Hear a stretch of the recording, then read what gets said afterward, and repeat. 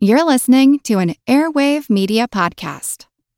Welcome to From Beneath the Hollywood Sign. If you love old movies, Hollywood history, or the golden age of filmmaking, you've come to the right place. This is the podcast that talks about amazing stories of Tinseltown from another era and fascinating conversations with writer-producer Steve Cubine and actress-writer Nan McNamara. So, Steve, did Ava Gardner and Howard Hughes have a good relationship? Well, they did until he dislocated her jaw. What? Well, don't worry. She hit him back with an ashtray. From Beneath the Hollywood Sign is the gin joint for you.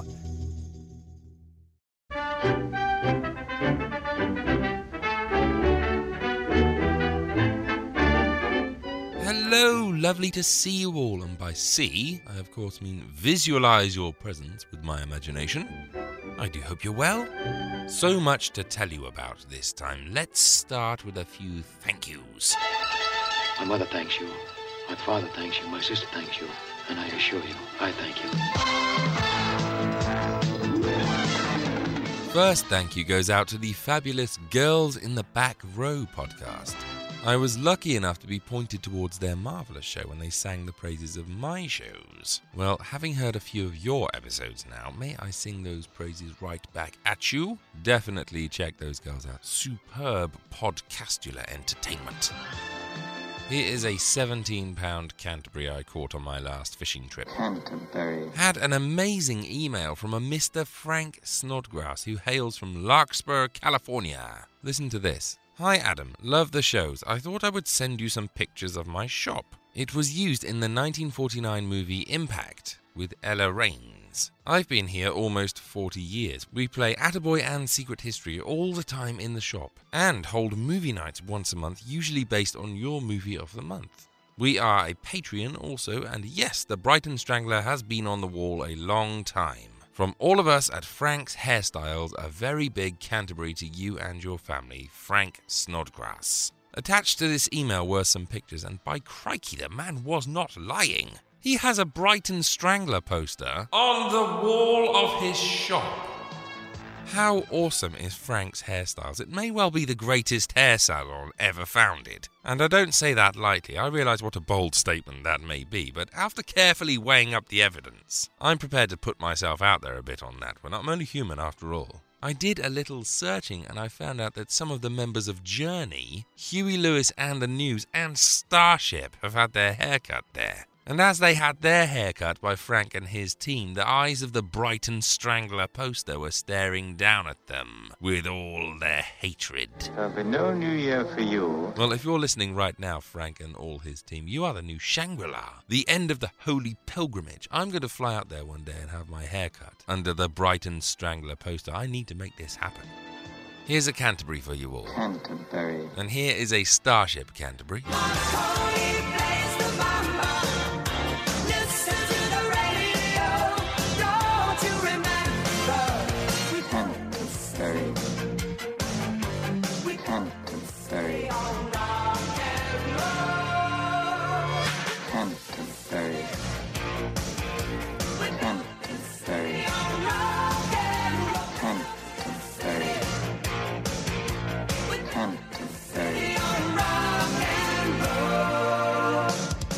And because you are a hair salon, here is a Canterbury. Harry.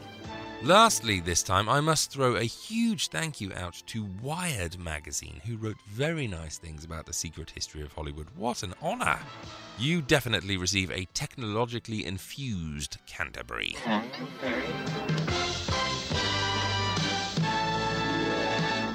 Just quickly, I want to tell you that there's a new Patreon reward tier. If you sign up to the $15 a month reward thingamy, then you will have access to the newest content thing I'm making. Movie commentaries. Yes, I'm going to be recording special commentaries that you'll be able to play while you're watching certain movies. That'll give you some hopefully interesting insights into how the films were made, as well as the secret histories of the stars or the film. Should be cool. Looking forward to starting on that. Still trying to decide what the first film might be. The Brighton Strangler is being mentioned quite a lot, so maybe that one. Have a real cigarette, have a Camel. The best tobacco makes the very best smoke. Have a real cigarette, have a Camel. Are you looking for flavor and mildness? Sure am. Have a real cigarette, have a Camel. The best tobacco makes the very best smoke. Makes sense. Have a real cigarette, a real cigarette. A real cigarette? Have a real cigarette, a real cigarette, a real cigarette, have a Camel. Ah, what a happy song. Oh dear, we're not finished, obviously. Cigarette, a real cigarette, have a Camel. Yes, thank you. How about this for a new feature? I'm Have going a to real turn... cigarette, a real cigarette, a real cigarette, have a Camel. Finished? Have a real cigarette, a real cigarette, a real cigarette, have a Camel. How's Have a about... real cigarette, a real cigarette, a real cigarette, have a Camel. How's about Have this... a real cigarette, a real cigarette. Hang on, let me just pour this jug of water onto the radio. Cigarette, a real cigarette, a real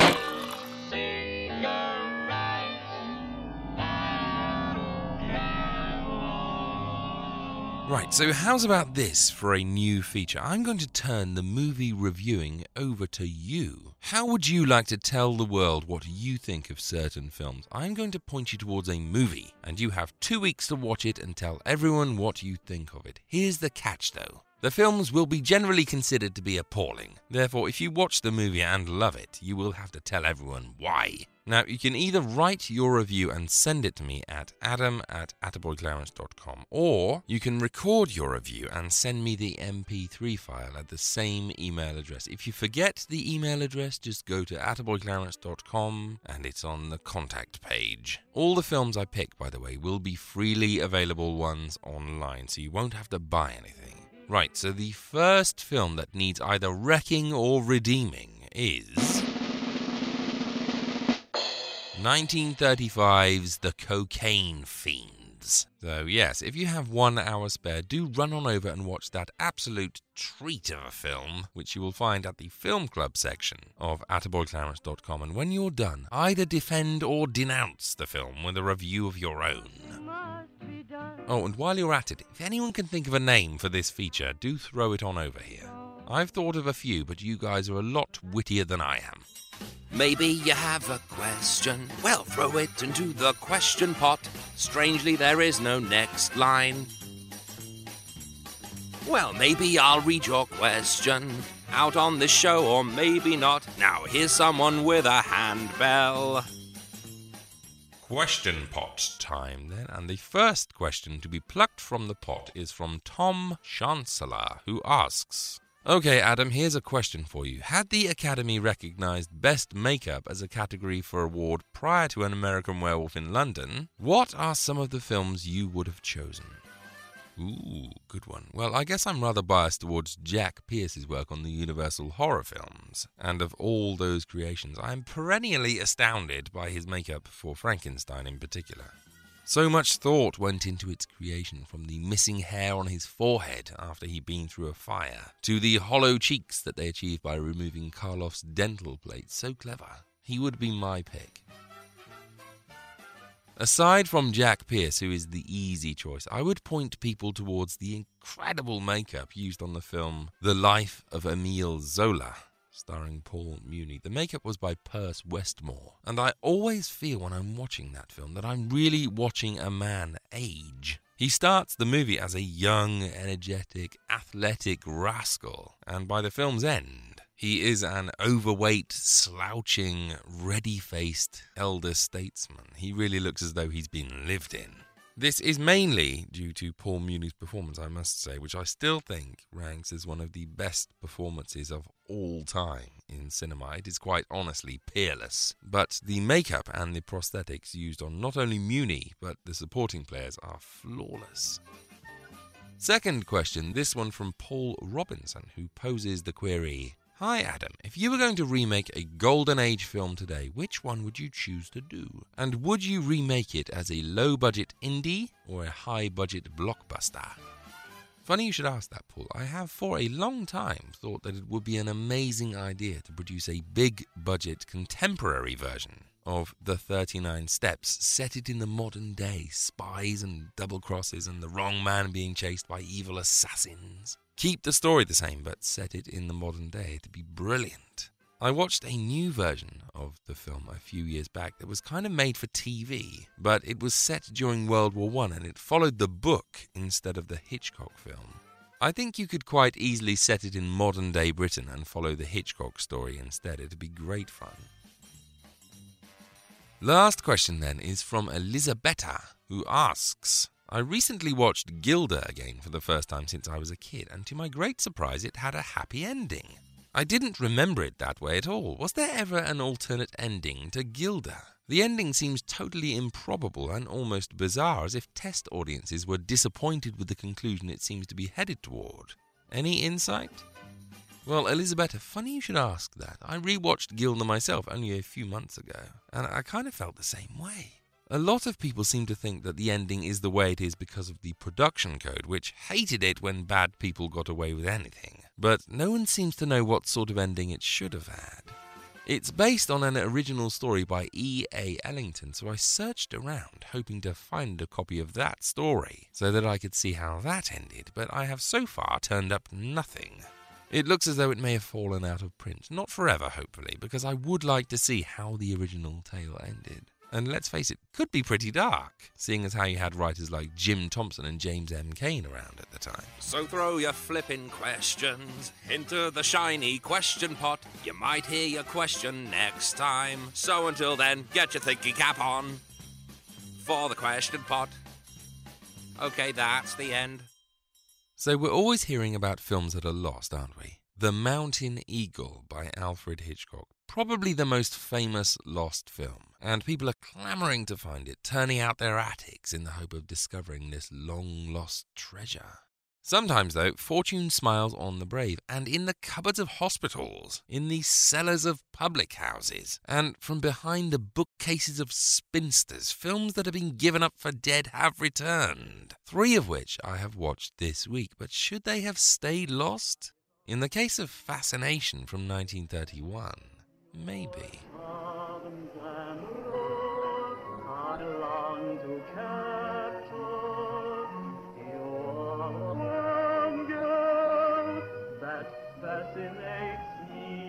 I should start off by saying that this film is in rather a bad state, especially the first 20 or so minutes, which jumps and chops around wildly. Looks as though they only managed to find about 50% of the film, if this is anything to go by.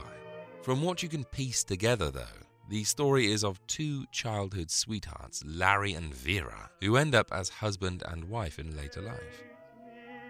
The husband's eye, however, is drawn to a glamorous actress, Gwenda, and their subsequent affair kicks into motion a triangle of deceit and deception, from which no one will escape unhurt. I'm glad you're not going out tonight.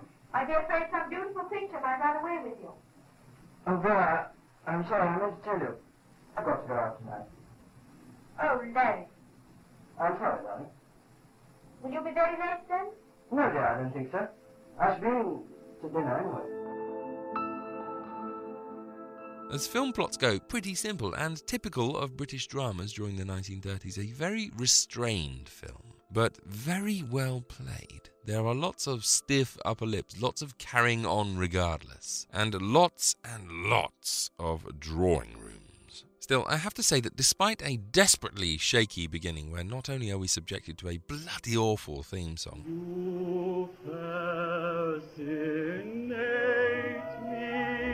bloody awful child actors, Oh, Larry, look what you've done. bloody awful sound, and some bloody awful direction by Miles Mander, it suddenly switches up a gear and becomes something rather grand. You heard me right just then, by the way. Miles Mander directed this. He directed many films, as a matter of fact, known as one of the pioneers of sound cinema. I know him best as Giles Conover from Sherlock Holmes and the Pearl of Death, and as the Chief Constable in The Brighton Strangler, perhaps the greatest film of all time. He really was a journeyman when it came to cinema in general. Anyway, his direction in the first 10 minutes or so is quite simply terrible.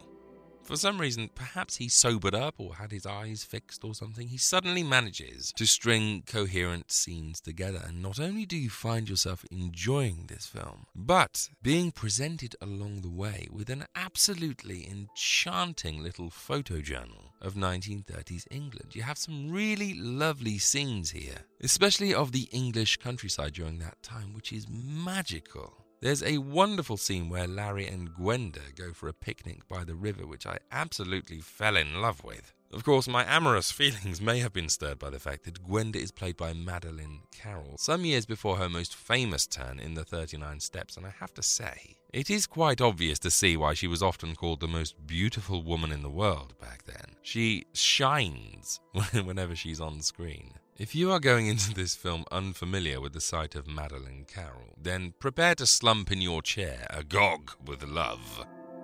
Anyway, a great little film, flawed, but definitely rewarding. Big props to the British Film Institute for rediscovering and restoring it as best they could. I actually put a call out to my patrons during the past week to see if anyone else fancied having a go at reviewing Fascination. And the brave Mr. Simon O'Hagan duly tracked the film down and sent in his review, which reads... First of all, I should say that I can tell this film is reconstructed and rescued. I mean, heavens, man, I am used to creaky old movies. But in the copy of Fascination I found, characters tend to walk across the screen as jerky as Japanese ghosts in Asian horror movies. The sound is a bit ropey too. It sounds like someone is having far too much fun on a waterbed just off screen, and as a result, I must admit I missed some of the dialogue.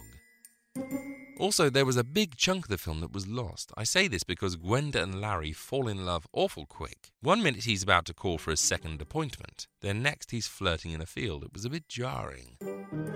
Yes, Simon, I think that chunks were missing. That said, there are things to enjoy. I really enjoy the character of Kay. The scene in which she attempts to cheer Gwenda up is a hoot, and I loved how she used her bottom to turn off the record player. I wonder what else she does with her bottom, though. Never accept a sandwich from this woman.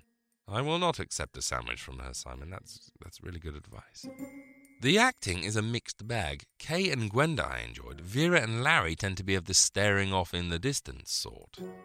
I kept waiting for someone to ask them what on earth they were looking at. Madeleine Carroll is lovely to look at in some scenes. In others, she looks positively scary. Be quiet, Simon, I will not have that. However, director Chappie then loses some points for allowing Gwenda to deliver several dramatic lines through the back of her mink stole at the climax of the picture. But still, I'm back to Larry. I'm afraid he torpedoed this film for me. It wasn't just his acting. It's that as a character, he seems so limp and uninteresting. I think Vera and Gwenda should both have ditched him and gone off with my great-granddad. However, I found Gwenda's denouement and Carol's final scenes in the film rather touching. So thank you for that. It was an interesting watch, and I did like the line, "If you're trying to be an idealist, you've got your hair done wrong." Phew, this reviewing is hard work. How do you do it every week? Simon. Thank you, Simon. Very insightful, old man. It is definitely a creaky old blighter of a film. But I am kind of glad that it's in the world. I do like a quietly doomed romance from time to time. Thanks again, Simon, you legend you. Next up, a film that was lost until 2013, and so sought after was it that the BFI had it listed as one of their 75 most wanted movies, which is a list of, surprisingly, 75 lost movies that the BFI are desperate to find. If you want to be tantalized, do go and search out the list, as some of the films that are on there sound incredible. In fact, the next bonus patron episode, number 12, is dedicated to the films on that list. I'll be looking at some of the ones that sound the most amazing. Anyway, some of the 75 have been found, and I'm glad to say that this is one of them. This is a film called Double Confession from 1950, which stars Peter Lorre, William Hartnell, Naunton Wayne, Ronald Howard, Derek Farr, and Joan Hopkins in a British noir thriller set at the seaside. Here, have a clip. I'm sorry about the journalism. That's all right. I probably shouldn't have been much good at reporting local flower shows anyway. Well, we do get other things. Such as? Occasionally someone dies. So this is the story of Jim Medway, who arrives at the British seaside resort of Seagate to find his runaway wife. He finds her cottage hideaway and her lover, the crooked businessman Charlie Durham, played by the original Doctor Who himself, William Hartnell. Medway's wife is murdered soon afterwards, and a web of intrigue soon begins to form. Medway decides that the best way of dealing with Durham is to blackmail him, but Durham's henchman and associate, Painter, played with ghastly malevolence by Peter Lorre, starts after Medway with murder in mind. Are you trying to blackmail me? No, Charlie. I just want you to admit it. You see, I know about the White Cottage. I know Lorna came there as Miss Watson. I know you visited her last night. And I know you left at 4 o'clock this morning. I was there, Charlie, waiting outside. When you left, I could have touched you. But I wouldn't have liked that. Very peculiar film. I wasn't sure what I was watching to begin with. The direction and the atmosphere suggest a mystery thriller, but it really took its sweet time about going anywhere. However, after about 20 minutes, I found myself absolutely unable to look away. I have recently been on a holiday to a famous British seaside resort with its own crowded beach and all its British eccentricities, and watching this made me realise how ripe this scenario is for a little darkness. Ironically, even though people go there for the sunshine.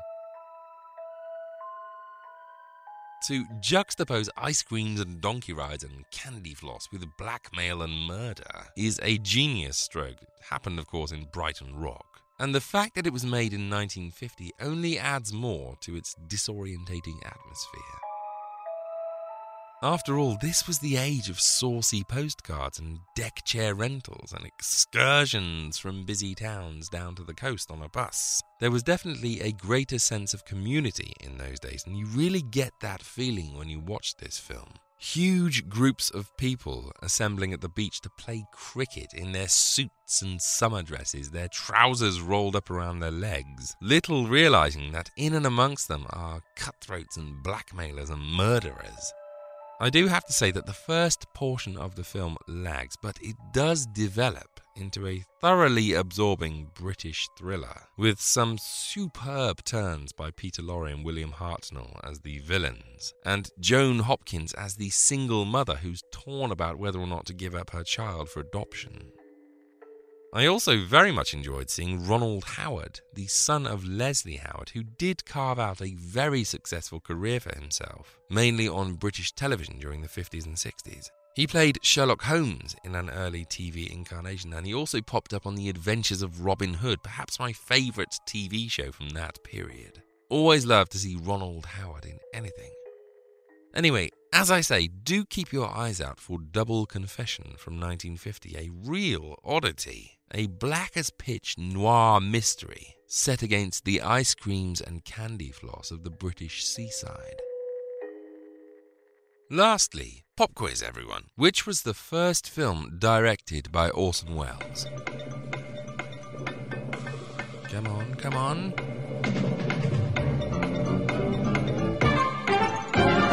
Okay, if you answered Citizen Kane, then you'd be wrong.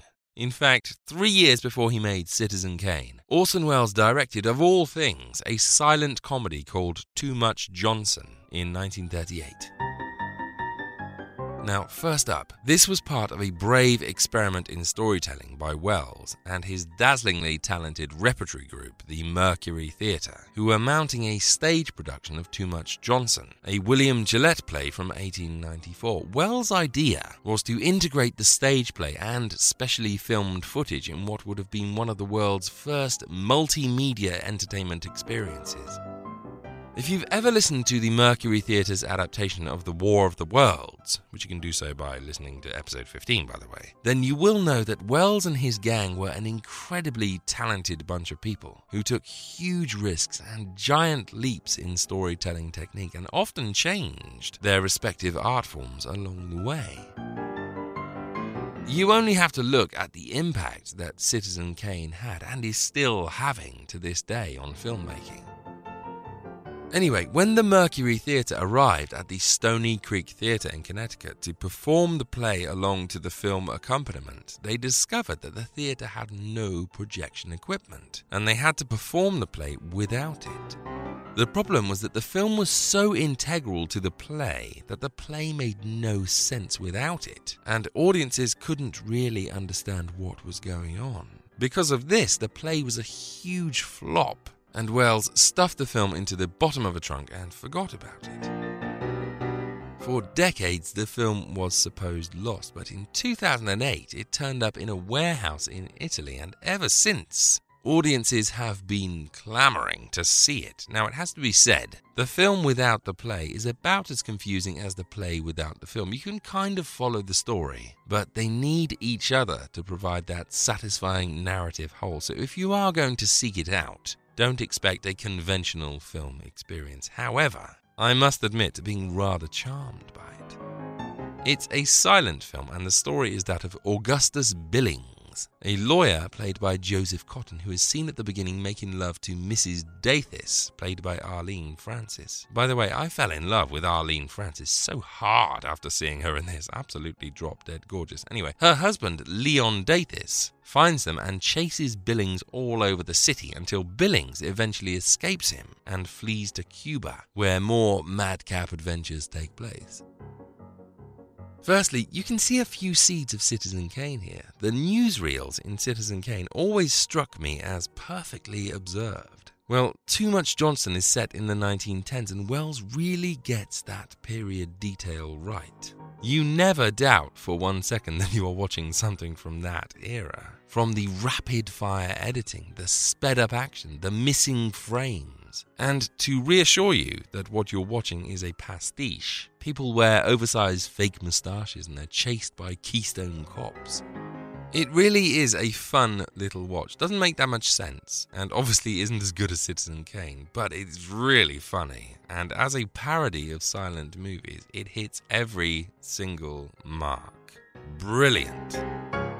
Well, for radio entertainment this week, let's try something a little different. I mentioned the beautiful Arlene Francis. Well, did you know that she played the prostitute who was tortured by Bela Lugosi in 1932's Murders in the Rue Morgue, which, although it was a brief performance, was absolutely terrifying. Well, she later became known throughout the industry as the First Lady of Radio. As well as being dazzling to behold, she was also a very witty, very eloquent personality who found a home on many networks, most notably in 1939 when she became the host of the long-running radio quiz What's My Name?, which basically saw a panel trying to determine the identity of a celebrity or a famous historical person from up to 10 clues. That show was the forerunner of another classic quiz, What's My Line?, which was basically the same but saw a panel trying to work out the profession of a visiting guest or guests. Arlene Francis joined the panel on this show, and it became one of the most popular quiz formats of all time. When it switched to television, it became the longest-running US television game show ever. Anyway, I have an episode for you today, so let's join the audience for a classic edition of What's My Line? See you afterwards. What's My Line? And now let's meet our award-winning panel of What's My Line. First, the popular columnist whose voice of Broadway appears in papers coast to coast, Miss Dorothy Kilgallen.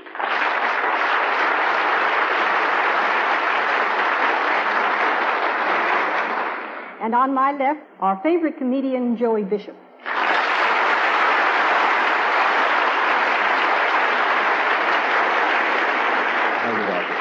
And to my left, a young lady who had just returned from a triumphant tour, a one-day visit with her son Peter in Deerfield, Arlene Francis.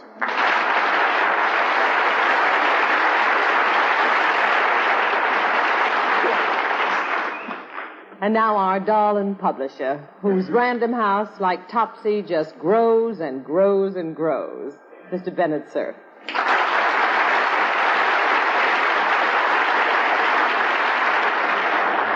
And here's our fantastic panel moderator who can make the complicated explanation of a news story of great international significance seem simpler than a routine answer to a simple question from a beleaguered member of this panel. John Charles Francis Toohey Daly.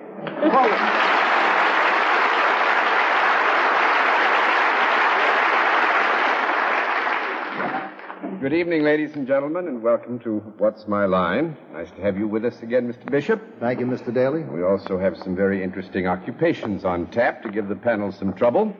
We'll also have a famous mystery challenger before the panel a little bit later in the program. And now let's meet our first challenger. Will you enter and sign in, please? The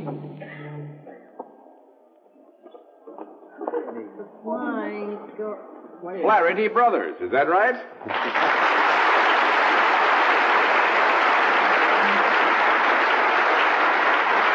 Well, gentlemen, I think the only thing for me to do is to ask you to sound off. Will we begin on this side, please? Garland. Thaddeus. Charles. John.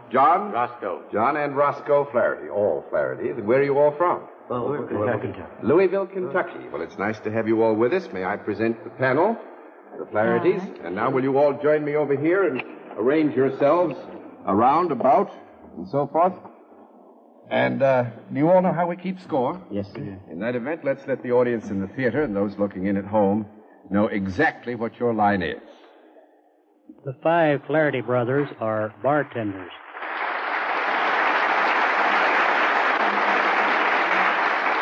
All right, panel, we can tell you that our mystery challenger, all 5 of him, are self-employed, and they deal in a service, and we'll begin the general questioning with Dorothy Kilgallen. Do you have anything to do with horses? No. 1 down and 9 to go, Mr. Bishop. Am I safe in assuming that you do not play touch football against the Kennedy brothers? You are safe. Is it a service that requires all of you being present? You mean in a group or... Yes. No, they would have to give you a no on that. 2 down and 8 to go, Miss Francis. Messrs. Flaherty's, could I use your service? Yes, you may. If I lived in your part of the country, would I be liable to use your service? Possibly. In doing what you do, would you ever come to the house? Good, sometimes. That would be a sometimes. I could go to an office or a store or someplace that you are and get your service at the same way, could I? Yes. Do you do anything that changes something materially? Do you do something that changes something materially? I don't think so that you would notice the change. Oh, yeah. Well, I think here, with your permission, gentlemen, since the question was posed as change materially, we'll give a no answer, because I'm afraid that might be misleading otherwise. 3 down and 7 to go, Mr. Sir. Mrs. Flaherty, when you're performing the service that I'm sure you perform so beautifully, you come into physical contact at any time with the person for whom you were performing said service. Yes, that's right. Just a minute now.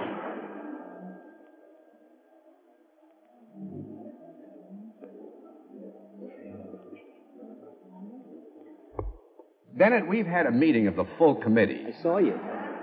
And you guessed it, Bennett. You're going to give me a no. That's right, Bennett. That makes it 4 down and 6 to go, Miss Kilgallen. No physical contact necessary. If it did come, it would be accidental. Do people watch you do what you do? Yes. Do they pay to watch you? Yes. Indirectly. I think that's a fair answer there. There is a payment made, but we would not suggest that it necessarily was made only to watch what was being done.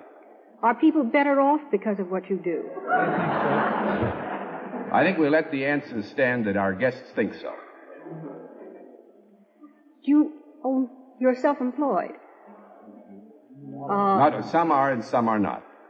Actually, the majority are self-employed, but... You mean like one employs the others? Is that the idea? No, it isn't that. I'd say of the 5 brothers, 3 might be self-employed, 2 might be in the same occupation, but working for somebody But they all else. do the same thing? They all do the same thing. Oh. Do you follow people around ever? No. 5 down and 5 to go, Mr. Bishop. Would the song, "There'll Be Some Changes Made," be a good slogan for your outfit? I wouldn't think so. No. 6 down and 4 to go, Miss Francis. When you are purveying your service, would you be dealing with any animate objects of any kind, even though there is no product involved in what you do? Is it necessary for a product to be there for you to do whatever you do That's to it with? Yes. Yes. Positively. So where am I? Are the products that you might have to do with of different sizes? Yes. Sort of. Well, we could say that at one stage of their interest in the products with which they're dealing, that there is an element of difference in the size of the relationship of the product one to the other. I did ask you that, I did say these are inanimate products, Yes. of course. So, I mean, it's nothing live that they have to That's do right. anything to. Would it have anything to do with auctioning or selling of any kind of products? Well, there's an element of selling involved, I would say, yes. I'm going to pass. I don't know where I am. Bennett? You're sitting pretty, kid. Thank you. Do any of you or all of you have to belong to any kind of a union to do the kind of work that you're doing? No, sir. It is not mandatory. At the same time, this does not can be rule a- out that union membership would not be be used. viable in this case. Does your work have anything whatever to do with the law? The law? Policing? No, I don't think so. 7 down and 3 to go, Miss Kilgallen. Do you work indoors more than outdoors? Indoors. Would you ever work in the home? Sometimes.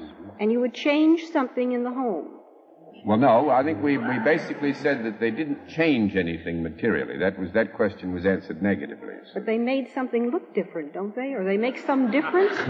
Well, they felt that there was one point of argument here, but I think that on the issue of do they change something materially, we determined that the answer to that should be no as a point of information. Well, when you go into the homes, do you talk to the people? Oh, yes. Do you give them any advice? Well, this would be perhaps a result of just idle conversation, yes. But they don't go there for idle conversation. No, I would think that's fair. And you don't touch any people. That's right. Do you touch anything? Yes. Do you ask for anything? No. That's 8 down and 2 to go. I'm going to give you one more minute. Mr. Bishop? I think you guys got a lot of nerve coming here tonight.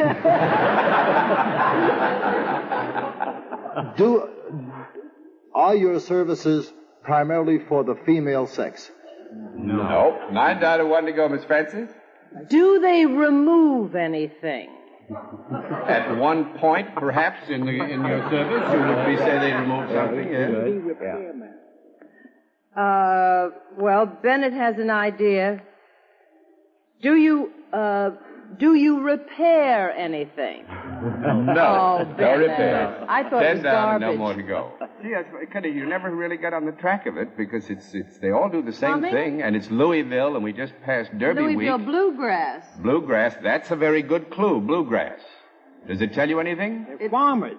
Bartenders, that's absolutely right.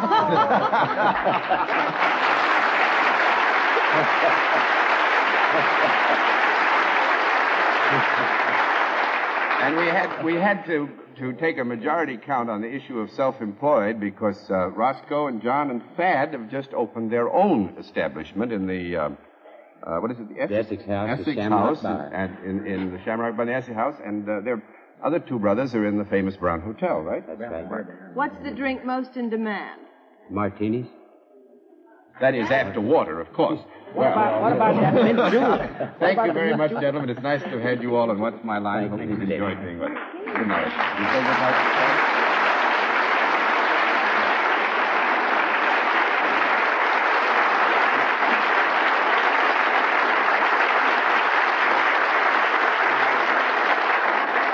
All right, let's meet our next challenger. Would you enter and sign in, please?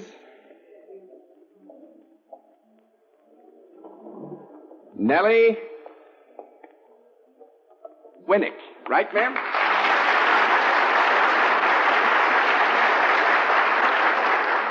Is it Miss or Mrs.? Mrs. Mrs. Winnick, and where are you from? Decatur, Illinois. Decatur, Illinois. It's nice to have you with us. May I present the panel?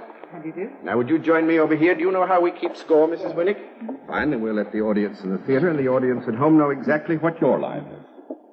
Mrs. Winnick is vice president of a kite manufacturing concern.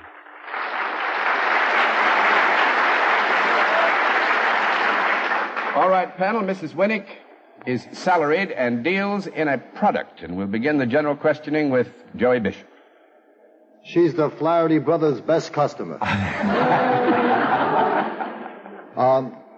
Is the product that you deal in something that any one of the members of this panel would be interested in? Would be interested in, yes. Yes. Is it a product for the home? You mean by this to adorn the home or to be used as a part of the day-to-day operation of a household? Or what else, John? Ask me another one. Maybe I'll answer you. Maybe I have to give you a no in those terms of reference. That's 1 down and 9 to go, Miss Francis. Is it a product that would ever come in contact with the person that was using it? Is it a product that would be on the outside of a person? When they were using it, yes. Mm-hmm. Would it be considered in any form apparel? Would it be apparel? No, that's 2 down and 8 to go, Mr. Sir. Mrs. Winnick, is your product used by both sexes? Indiscriminately, evenly? Yes. Well, I would say it would hard to lay down, in specific terms, but I think the fairest answer is to say it's used by both sexes. I would consider it's possible one might use it more than the other, but it's used by both. Is it a reasonably inexpensive product, Mrs. Winnick? Would it be used quite frequently by people? I would say those who had it and had an interest in its use would use it frequently, yes. Mm-hmm. Is it ever put down in a place that's visible in the home? There are circumstances under which it would be put down in a place where it would be visible in the home, yes. If it was put down in such a place, would it most likely be put down in the dining room or kitchen?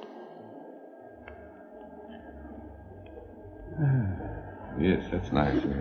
Well, I would say that if it were put down, it is likely to be put down in one of those 2 rooms, wouldn't you say? Mm-hmm. Might the kitchen be more likely than the dining room?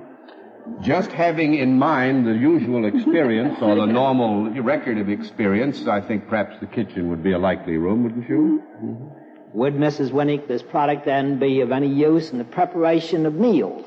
No, I don't think so. 3 down and 7 to go, Miss Kilgallen. Mrs. Winnick, I'm going to ask one of those questions that I always ask wrong. May I rule out false teeth? Asked it right this time. Is it something that shows when the person is wearing it? The assumption of wearing there gets you the no answer. Oh, it's adornment, but it isn't worn. Is that it? No, we haven't said that either. That's 4 down and 6 to go. Apparel? What did you know? No, I got to know on apparel.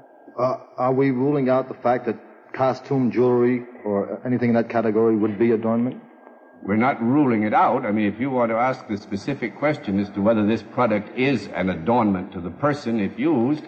Well, let me ask you this, John. If I start to ask it and you reach for the card, can I withdraw the question?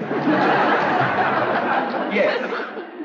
Is it in the field of costume? Let me ask you this. We have determined that the female would be more likely to wear it than the... Is deadlier than the male. No, and you're going back that it has been determined that it is not worn. It is you not must remember this, yeah. And on the issue of its use, we agree that it is used by both sexes, but we don't feel that we're qualified to state whether one definitely uses it more than another, although it's perhaps a product that is edible? Is it edible? No. That's 5 down and 5 to go, Miss Francis. Is there something corrective or healing in this product? No. 6 down and 4 to go, Mr. Sir. Would there be anything in this product that might dispose of things like a garbage can or a wastebasket? No. 7 down and 3 to go, Miss Kilgallen. Could this ever be used as a weapon? No. No. 8 down and 2 to go. Not meant to be, Mr. Bishop. Tune in next week, folks, and see the new panel. Is it perhaps something that would be used in terms of cleanliness? No. 9 down and 1 to go, Miss Francis. Do you, would you be liable to put it up somewhere? It is described as being put up, yes. Mm-hmm. Put up. It has nothing to do with... Wallpaper. No, it's a material of some kind. Well, all right, let's find out what the material is. Is the material a paper? Yes. Often. Has Mr. Bennett Cerf got it? Is it wallpaper, and is this lady a paper hanger? No. But Thank you a lot, Bennett Cerf, for the second time. You and your random house. Go read your books.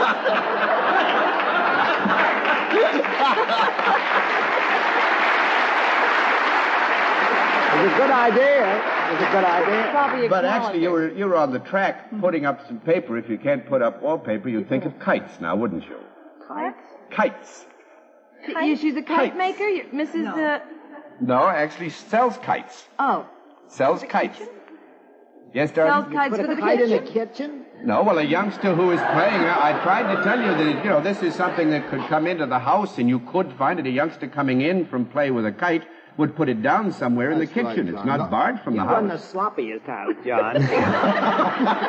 No kitchen should be without a kite. There's no question about it. Not that we have any choice in it. Actually, Mrs. Winnick is a vice president of the High Flyer Manufacturing Company. One interesting aspect of this, Mrs. Winnick told me, you are remaking an order. We have a repeat. Have a repeat order from the United States Navy. The 6th Fleet in the Mediterranean has reordered on the basis of their original experience with a kite they had made that had a message in 8 languages written on it. What was it? The United States 6th Fleet, Power for Peace. And in the Mediterranean, the 6th Fleet's in the Mediterranean, and they give these kites to youngsters all over the Mediterranean. Yeah, that's wonderful. Well, thank you very much for puzzling the panel completely. Nice to have you with us.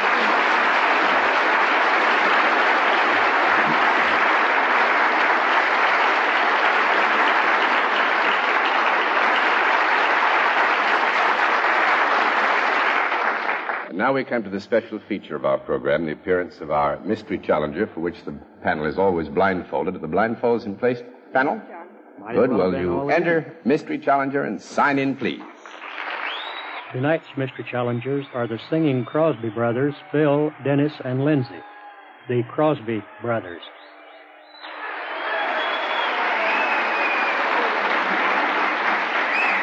All right, panel, as you know, the case of our mystery challenger, different form of questioning. One question at a time, in turn, moving clockwise. We'll begin with Arlene Francis.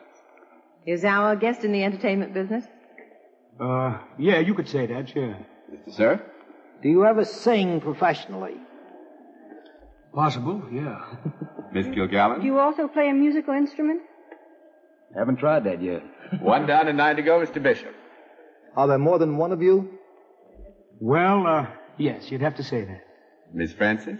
It's the McGuire sisters. Right. Are you best known for your club appearances? Yes. Mr. Seraph?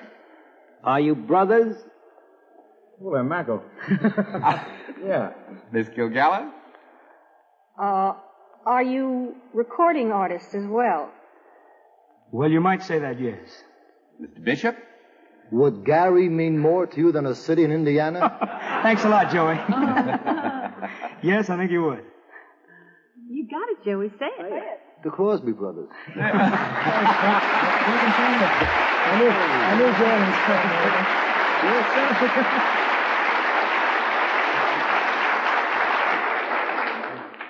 was It is indeed Phil, Dennis, and Lindsay Crosby who struck out on their own. And I think one of the things that the 3 of you must be proudest of, they're presently at the Latin Quarter, as you all know, here in New York.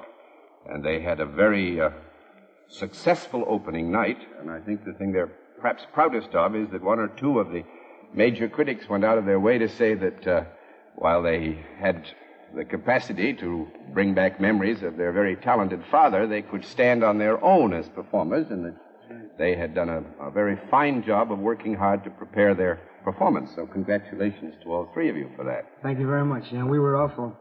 We felt very fortunate with the critics here in the big city, and very lucky indeed. I should think you should feel very fortunate and lucky and happy about it, because I never saw such universal praise from you. We're also very glad to see you and Dorothy in for that opening night. Oh, yes, we have to go for that. Where was Joey? Joey was working. Where were you, Joey? I'll tell you, we felt a little guilty having given away $100. You know, we thought we'd better grab him quick. Make it up, the deficit. Well, just so that we don't let that stand on the record, we'll flip all those over, and the boys can tell us what to do with it later on. That's the thing. Well, I hope your good dad is watching, and congratulations again. And may I hope that you all have the wonderful, long, and successful career he has had. Thank you very much. And thanks a lot for coming in.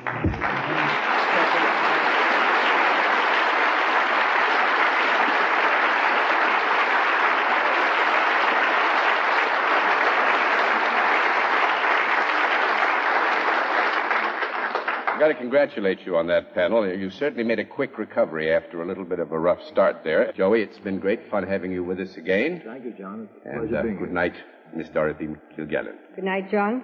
Good night, and thank you for saving us from total disgrace, Joey. Oh, thank you, Dorothy. And good night, Arlene. Good night, dear. Good night. Tuesday. John, for the first time, I can tell you something I've always wanted to.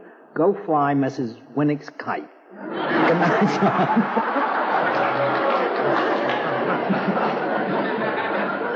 I liked it myself. And thank you very much for being with us on What's My Line.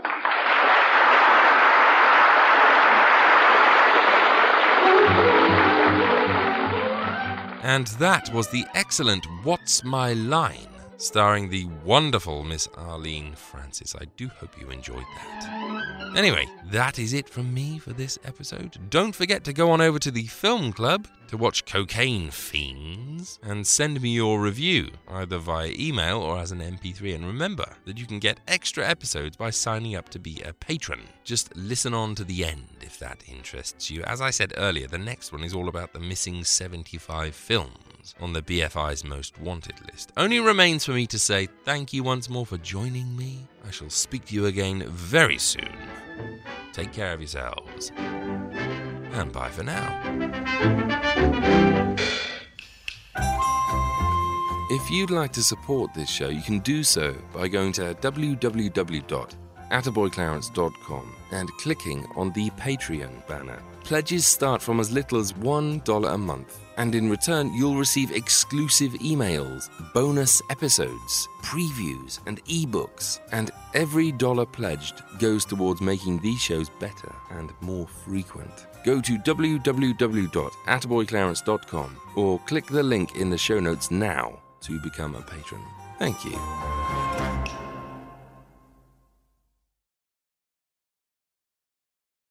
As a longtime foreign correspondent, I've worked in lots of places, but nowhere as important to the world as China. I'm Jane Perlez, former Beijing bureau chief for the New York Times.